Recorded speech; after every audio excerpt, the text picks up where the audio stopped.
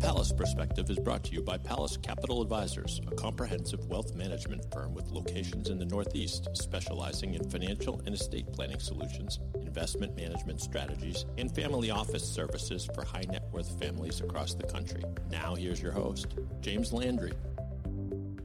Welcome to the Palace Perspective, the podcast that brings you conversations and professional analysis on the topics and trends affecting your everyday financial life. I'm your host, James Landry, and I'm glad once again you chose to listen in today. I have joining with me back again today one of my colleagues here at Palace Capital Advisors, Joe Cullen. Joe, thanks for joining us. Thanks, James, for having me. And today, Joe and I are going to cover estate and income tax considerations in light of what's going on in Washington, D.C., particularly related to President Biden's Build Back Better agenda. And to help us do that, Joe and I have a guest with us here today, Mr. Jay Pabian, a partner of the Boston law firm of Rubin and Rudman LLP. Welcome to the podcast, Jay. Thank you, James, and it's great to be here. And just a little bit on Jay's background for our listeners. Jay's practice focuses on developing effective exit planning strategies for the owners of privately held companies. And business clients rely on Jay's deep legal and financial background to prepare for the eventual transition of their businesses. And Jay is really known for his highly skilled approach to creating master plans that transition businesses while preserving and protecting important legacies and assets. Just a little bit on his education. A master's in tax LLM from Boston University. He's got an MBA from Northeastern University, a JD from New England Law, and then he graduated, I'm saying probably just a few years ago from Brandeis with a Bachelor's of Science. In addition, Jay has completed the rigorous Certified Exit Planning Advisor, or the CEPA program through the Exit Planning Institute, the most widely accepted professional exit planning program in the world. And prior to entering private law practice in 1983, Jay was a CPA at KPMG Pete Marwick LLP, one of the top 4 CPA firms in the world. Jay speaks regularly before the Massachusetts Bar Association, Boston Tax Institute, and the American Cancer Society. Just a phenomenal talent, and we're really pleased to have him with us today. Joe, maybe you could share with our listeners a little bit about how you and Jay met. Yeah, thanks, James. Yeah, Jay and I met probably at this point, had to be about 15 years ago.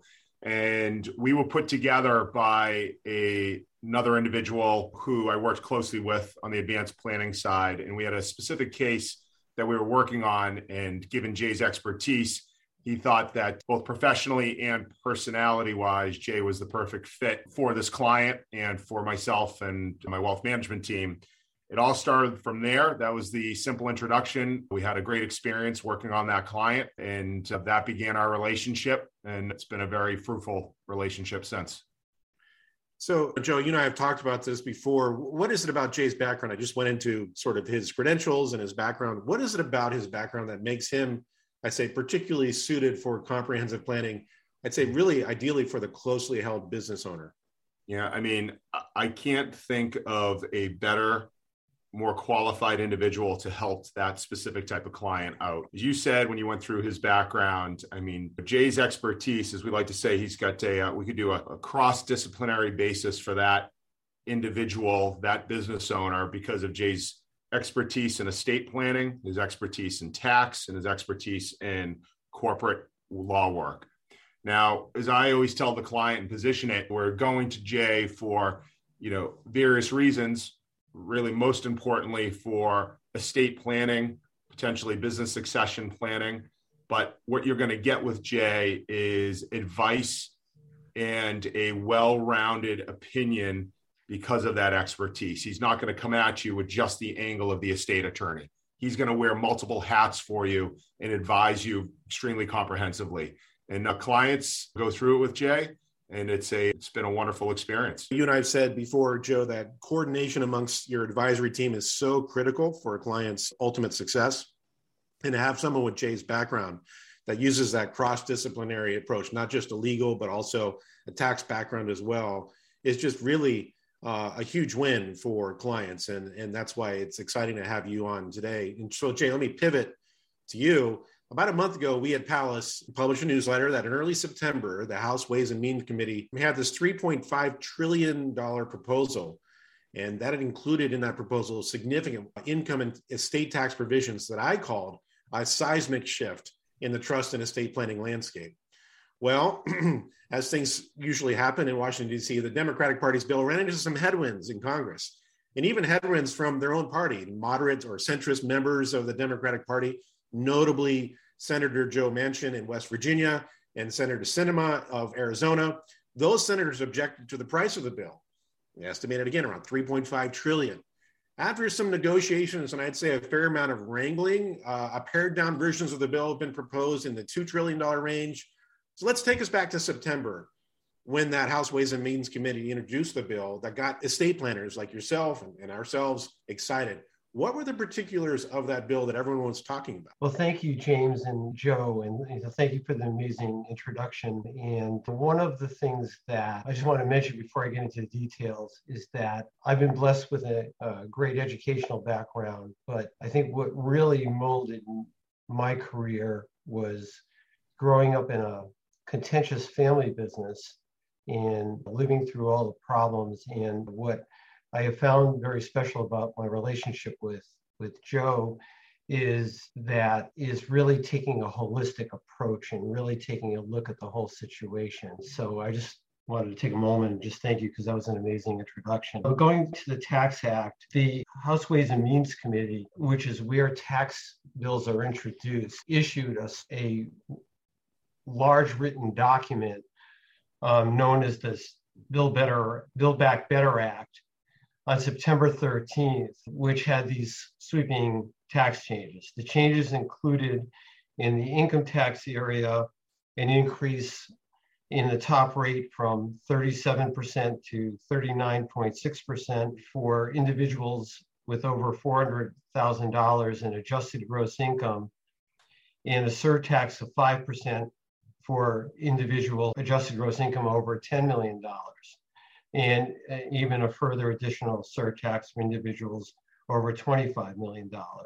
A group of lawmakers had also been pushing for an increase in the cap on the deduction for state and local income tax deductions of $10,000, which is also still in the mix. There was an increase from 20 to 25% for capital gains tax rate. So the current rate is 25%, the increase was 25% for adjusted gross income over 400,000.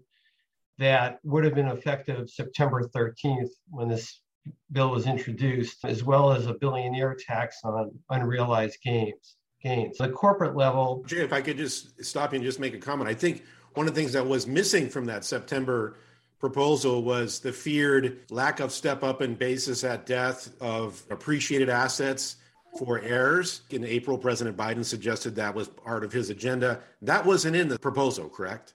That's correct. And that's a great point, because there were two bills, like both Democrat and Republican, introduced in the spring that had those provisions that would have been had a major effect on many, both not getting the step up at death and having certain events create a realized gain during lifetime. So then we have the corporate income tax changes, and just real quickly, the increases would have been effective the first of the year in 22, where the tax rates would be increased with the highest rate at 26.5%. On income above 5 million, 21% over 400,000. And then a huge change introduced would be a reduction for estate tax purposes. We all currently have an exemption, which has gone up as high as $11.7 million per person. That $11.7 million was scheduled to be reduced, basically called sunsetting, in the beginning of 2026. And what this bill did, or would do, would be to decrease it now from the 11.7 million person to 5 million per person indexed for inflation back from 2017. So that would come out at about 6 million per person. I think maybe I could just make a point here is that scheduled sunset to going from 11.7 down back to the 6 in early 2026, you just mentioned.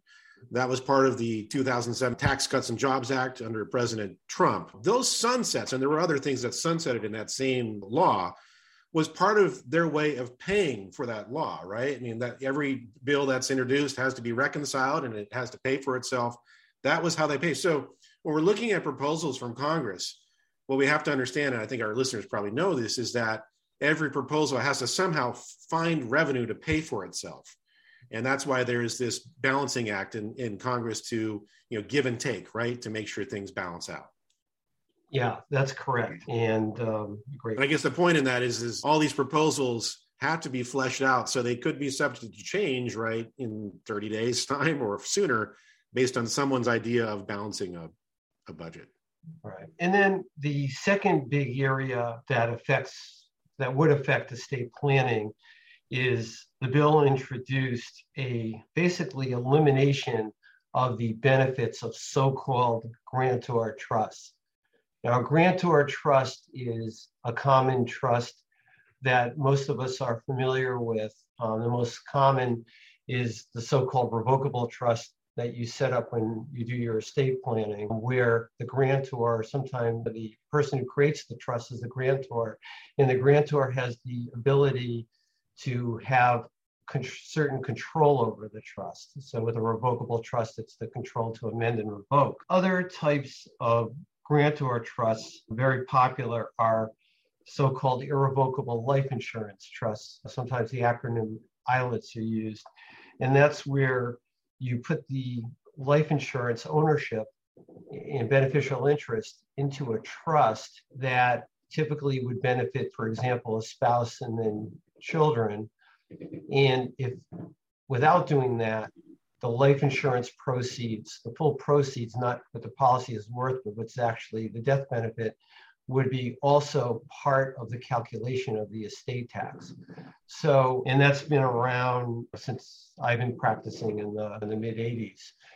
Before that. And then other types of grantor trusts that you may be familiar with are so-called grantor retained annuity trusts, often referred to as GRATs, and qualified personal resident trusts, referred to as QP. These two types of trusts, GRATs, are typically used for stock investment assets, and it's a way to transfer those assets into trust and get the appreciation, or most of the appreciation, out of the taxable estate. The grantor gets back the original amount at the original value, and typically a certain period, usually most of them are like 3 to 5 years. And the only catch with those is you have to survive the term, and that's why we keep them short, so that, to minimize that risk. And then the original amount comes back, and all future growth goes to the trust for the beneficiary. And it's a really popular method for highly appreciable assets. So if you have a stock in a company that you expect to go public or have some major growth event, it's a perfect way to get some or all of that appreciation out of the taxable estate. And then the qualified personal residence trust is used for personal residence. So it could be a primary residence or a vacation home. And it's a way to get the appreciation out of the estate by retaining a certain number of years. And then the balance goes to a trust for the benefit of the family members. Along with these grantor trusts, what has become hugely popular is what's known as a SLAT, which stands for Spousal Lifetime Access Trust. And those trusts are basically where the grantor can have your cake and eat it too, because the way those work is the grantor, I'm going to use the word giftor in the case, sets up a trust and can include his or her spouse, children, and grandchildren in the trust. And it could be the spouse first, then the kids, or the spouse and kids could be included together. So the beauty of that type of trust is if the grantor, if you feel like you've gifted too much, there's a way to claw back through the spouse. And that has a lot of other factors. But in short, those types of trusts would be eliminated by that original bill that came out in 2000 in September. And we should clarify, these trusts are not new and exotic techniques that someone came up with last year. These have been around in some cases for decades, right? And so this would be a complete rewrite of the estate planner's toolbox, so to speak. Right. And then the other part of the toolbox is that when we look at estate planning and minimizing taxes, we start with the core exemptions, and then we go to these other techniques to gift above the actual exemptions. And then, we also look in the crystal ball and try to see what it's going to look like over time. And so the other thing that would be eliminated by the September bill would be the ability to discount gifts, which is very popular with gifting, so that only a portion of the lifetime exemption is used and not all of it. So that also would have been eliminated by the September version of the bill. And then lastly, there's a very popular technique, as James has said, has been around for decades. And it was totally vetted through the court system, and was now is a very safe, popular technique where the grantor or giftor can actually sell assets, take back a note, roughly say 2/3 of what's gifted, and the note is then has a low interest rate, so that third in my example plus all the appreciation would be out of the estate. And that technique also would be eliminated in the September Act. So huge amount of bad news for estate planning that came out of that bill in September. Yeah, maybe one of the big fears and questions that clients had was, well, Jay, I understand this is going to be eliminated. What about all the stuff I did in the past? Should I be concerned? Yeah, and a great question. The bill wasn't 100% clear, but my peers in reading through the bill, at least the portion that was written, it appears that everything that was done before would be grandfathered, but you would have to be careful, for example, in making contributions to trusts that were already created, and would have to create a different type of trust for gifts. And just so that it's not all bad news, the other type of trust, which we haven't talked about, which is a so-called non-grantor trust, is a trust that would be set up for family members. You could not include the spouse in this trust, but it would be for children and grandchildren that, where the grantor would not be able to retain powers. And that would continue to be available under that act, as well as certain types of gifting using active corporations. So that's there.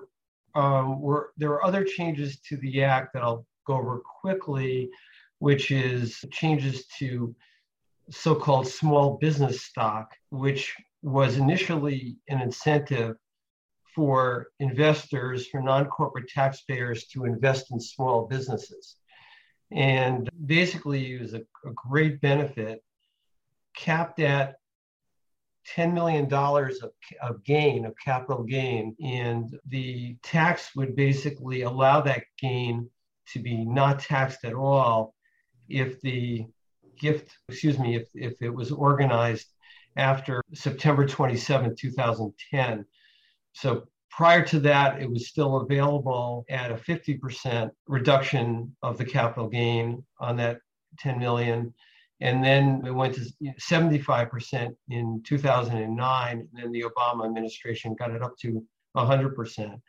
So the new tax act, it would go back to the 50% prior to 2009. There were also some changes regarding our IRA conversions that Joe and his team would be able to help with, that basically would have eliminated Roth conversions of traditional IRAs and employer-sponsored plans such as 401ks for income over 400,000, and individuals with more than 10 million in qualified, tax advantage retirement accounts would be required to take minimum distributions regardless of their age. And Roth IRA conversions would be eliminated in 2032 for wealthier taxpayers. Which, just to touch on that, we actually read a lot this year. I'm not sure why it was this year, but about the mega backdoor Roth IRA conversion, which is people that participate in 401k plans at work. Usually larger employers would allow you to make an after-tax contribution they get up to $38,500 in after-tax contributions to your 401k, in addition to your pre-tax contributions, the deferrals. They would take those after-tax amounts and immediately convert them into Roth IRAs, no tax, right? Because it was after-tax dollars. And now you have an asset that's growing forever income tax-free to you and your beneficiaries. That could be, if you did that every year, it could be substantial. It adds up. That was being taken away by this proposal. Jay, with all this, what have you and other advisors like yourselves been telling clients with regard to estate planning? Particularly, I guess, even the rank and file insurance trust owner. I have an irrevocable life insurance trust. Maybe I have $3-4 million of death benefit in there. I'm worried about how do I fund that death benefit after this bill as proposed if it were enacted. Okay, so great question. So with respect, I'll start out with insurance trust. Because irrevocable life insurance trust would come under that category of so-called grantor trust, under the proposal, you wouldn't be able to make contributions to the, because those contributions would then make the trust subject to estate tax. So basically what that means is that if the bill goes through, that you would need to pre-fund future contributions into the trust. So one of the things that advisors are now recommending is to pre-fund the future premiums now, which would be a gift. In that way, those trusts, as we mentioned, otherwise the proceeds would be taxable at death. So by pre-funding that trust, you would lock in the protection. And we talked to a lot of our clients about this, and generally speaking, with term insurance policies, those premiums are relatively low. Maybe not a problem to pre-fund those trusts this year, but for clients or individuals that had permanent life insurance policies, those premiums are larger. All of a sudden, it's not just in a planning strategy, it's a cash flow question. Do they have the ability to pre-fund those? They'll be using some of their annual exemption above the annual exclusion amount this year. So those conversations, for sake of time, I want to accelerate right now to, okay, that was September, here we are in November, and there's been some stuff that's transpired in Washington, D.C. So where are we now, given all of what you just talked about was the initial proposal? What's on the table right now? Okay, so much to our surprise, I mean, most of us know that it's been really difficult for Congress to get this infrastructure bill through at the $3.5 trillion number. However, what is now being proposed is to back that down through the Biden administration to $1.75 trillion. And so what that does is, on one side of it, is cutting out a lot of the programs that were recommended.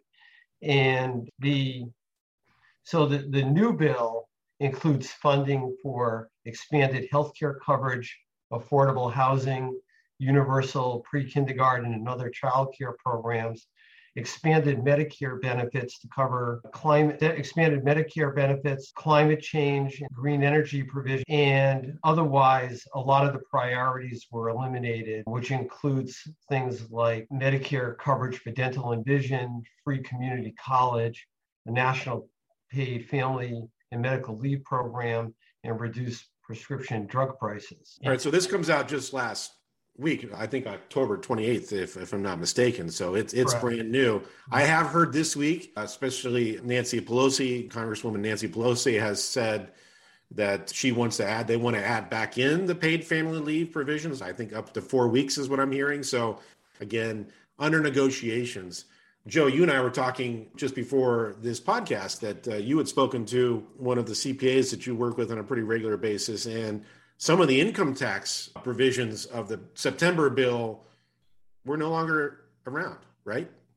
Absolutely. So first thing this morning, she brought up and mentioned how much of a fluid situation this is, and we have constant change as we're approaching year end. We've got less than 2 months before we click into 2022. And as of essentially today, we're looking at no changes to income tax rates or capital gains tax rates. But again, who knows what this afternoon brings, right? So from a planning perspective, James and Jay, that's what's making this rather difficult. We're planning for hypotheticals here. So you've got to basically make sure that we're doing things that wouldn't harm them if our clients, if things do not end up changing and 2022 looks just like 2021. Jay, maybe if you would just give us the 2-minute version of highlights of this proposal, the recent proposal from President Biden. This, I guess, $1 trillion here, $1 trillion there. Pretty soon you're in some real money, but it's $1.75 trillion proposal. The good news for planners is most of the things that I spoke about are not part of the revised plan. So with respect to individual income tax rate, that proposal was dropped. However, the 5% surtax that applied to individuals over 10 million and the additional 3% over 25 million is still in. The capital gains increase from 20 to 25%, as Joe just mentioned, is out. The estate tax reduction of the exemption amount from 11.7 to 6 million was dropped. The state and local tax deduction for at the $10,000 cap, that is also out for now, but there's a big push to get that back in. And the prohibition of Roth conversions for both traditional IRAs and 401ks and other employer sponsored above the 400,000 is also out. Corporate tax, that is in, but greatly reduced from where it was. The proposed new top corporate rate of 26.5% is replaced with a 15% minimum tax to ensure that no corporations can use loopholes and incentives to pay a lower rate.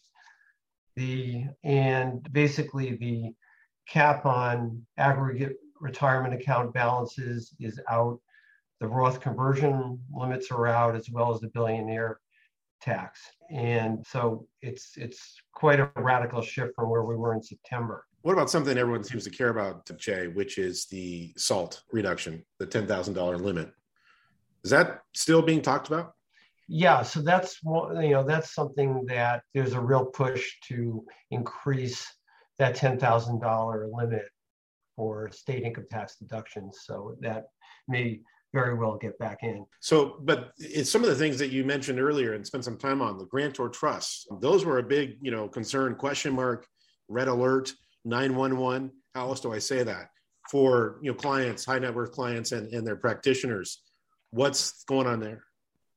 Yeah, so all of that is not part of the new compromise bill. So, everything that we just talked about regarding life insurance trusts, all the different grantor trusts, such as spousal trusts and grantor trusts and grantor retained annuity trusts, all of that would not be part of this new bill, and the money would be mostly raised through increased corporate taxes. Okay, so I'm going to ask you to put on your magician hat, your crystal ball, get it out here. We are November 5th. We have Thanksgiving and Christmas holidays between now and year end.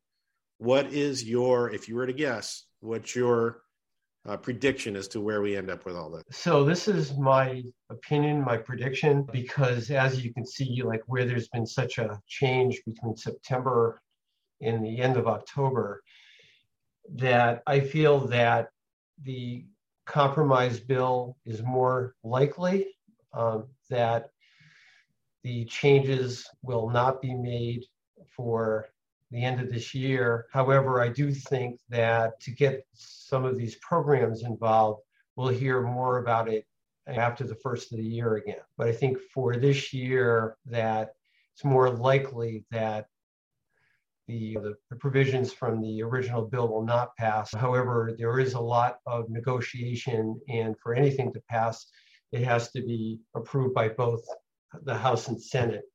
And it has not been negotiated in both chambers as of yet. So, but given where we are, I think it is more likely that it's like we don't know, these changes may not go into effect. Yeah, well, that's fascinating. I do remember the last piece of major legislation, the 2019 Secure Act, pre-COVID, I'll say that, major legislation. I think that happened December 20 something. And you had the Christmas holidays. So everyone really had to scramble at year end to kind of make sense of that act and then put planning into place early in 2020. Jay, thank you. That's been fascinating. Joe, I think it would be helpful for you, if you wouldn't mind, just take a couple minutes here. Tell listeners what a typical client experience is when interacting with your team and trust and estate planning counsel like Jay. I mean, what is it that your team does that coordinates well with the legal advice that Jay gives? Yeah, I think one thing that we do very well is, well, I think we do many things very well, but Jay and I, how we work together is between our teams is the service element, right? Our job is to make things simple for our clients and to do all the heavy lifting and report back with action items. And so behind the scenes, Jay and his team are extremely responsive to us. We play well in the sandbox together. We share ideas. We bounce things off each other.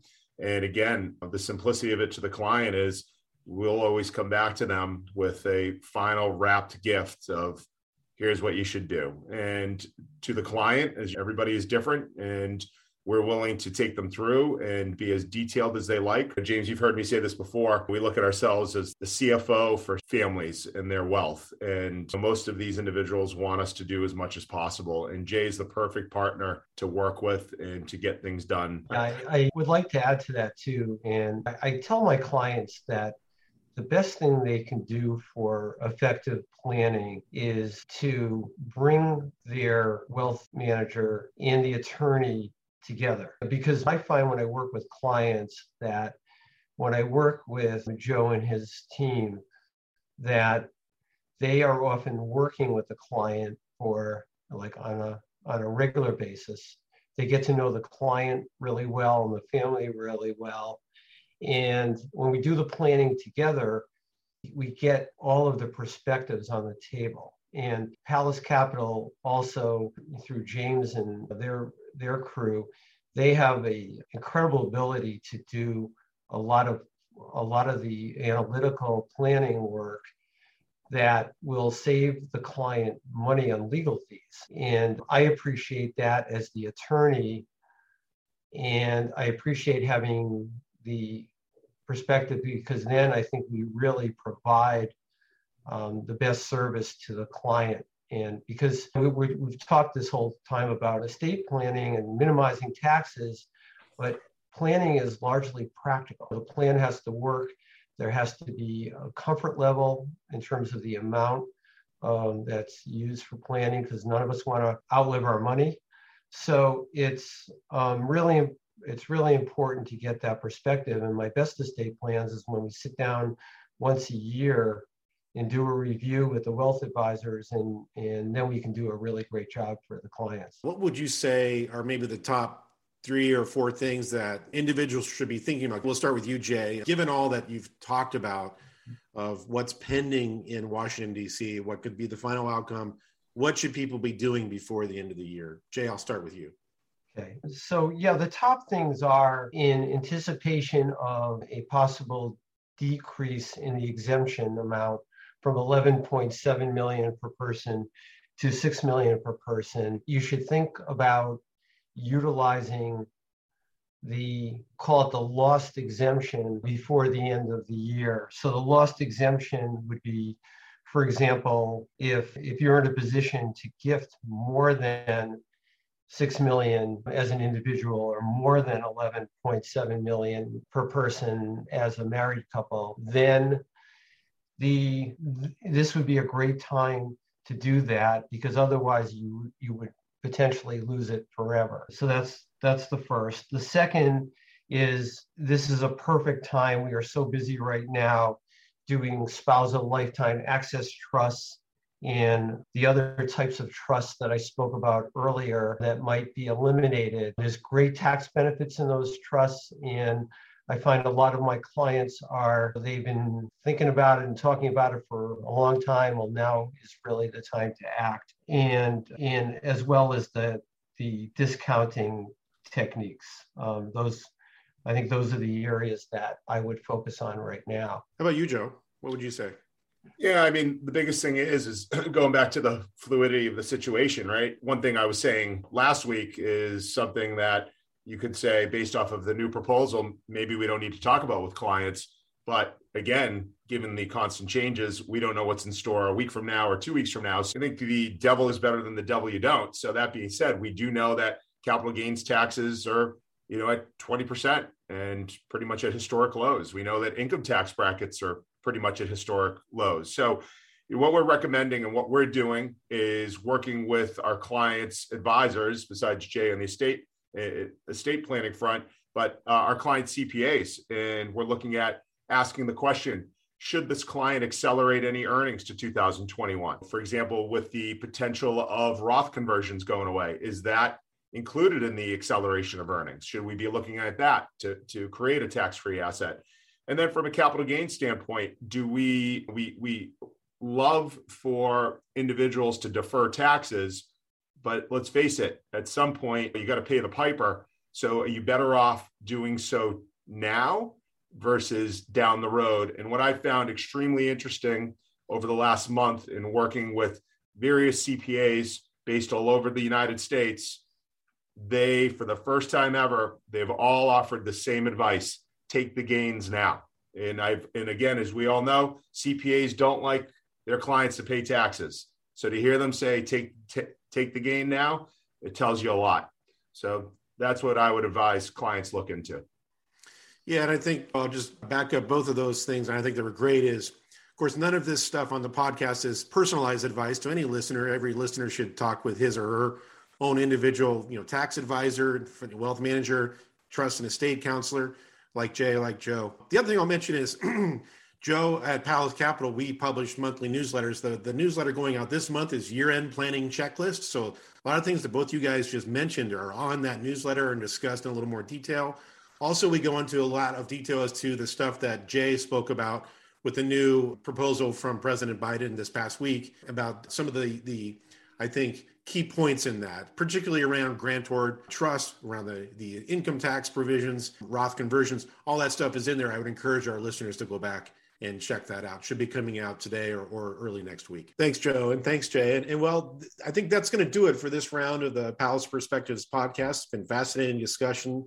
I think the takeaway I have is the only thing we can really depend on is the irony that the only thing that is constant is change itself. So like we said, you didn't like the proposal 30 days ago. You don't like it today. Stick around for another 30 days. We'll wait to see what it looks like. And that's why it's really important, as Jay mentioned, to stay in regular contact with trusted advisors like Joe and like Jay. Thanks so much, Jay Pabian and Joe Cullen. Thank you so much. Yeah, thanks, James. Yeah, of course. And listeners, if you would like to speak personally with Jay or other members of his firm, you can contact him via his website at rubinrudman.com. That's www.rubinrudman.com. As always, if you'd like to discuss your personal financial planning, reach out to us through our website, Palace Capital Advisors, PALLAS capitaladvisors.com. To all of our listeners, I want to wish you a wonderful Thanksgiving holiday, truly one of the best times of the year, particularly here in beautiful New England. Enjoy the time with friends and family. Take care, everyone. Palace Capital Advisors LLC and its representatives do not provide legal or tax advice. You should consult a legal or tax advisor regarding any legal or tax information as it relates to your personal circumstances. These materials are provided for general information and educational purposes based on publicly available information from sources believed to be reliable. We cannot assure the accuracy or completeness of these materials. The information in these materials may change at any time and without notice. The information contained herein is for informational purposes only, is not personalized investment advice, and should not be construed as a recommendation to purchase or sell any particular security, sector, or strategy to any individual person or entity. Investment advice offered through Palace Capital Advisors LLC, a registered investment advisor.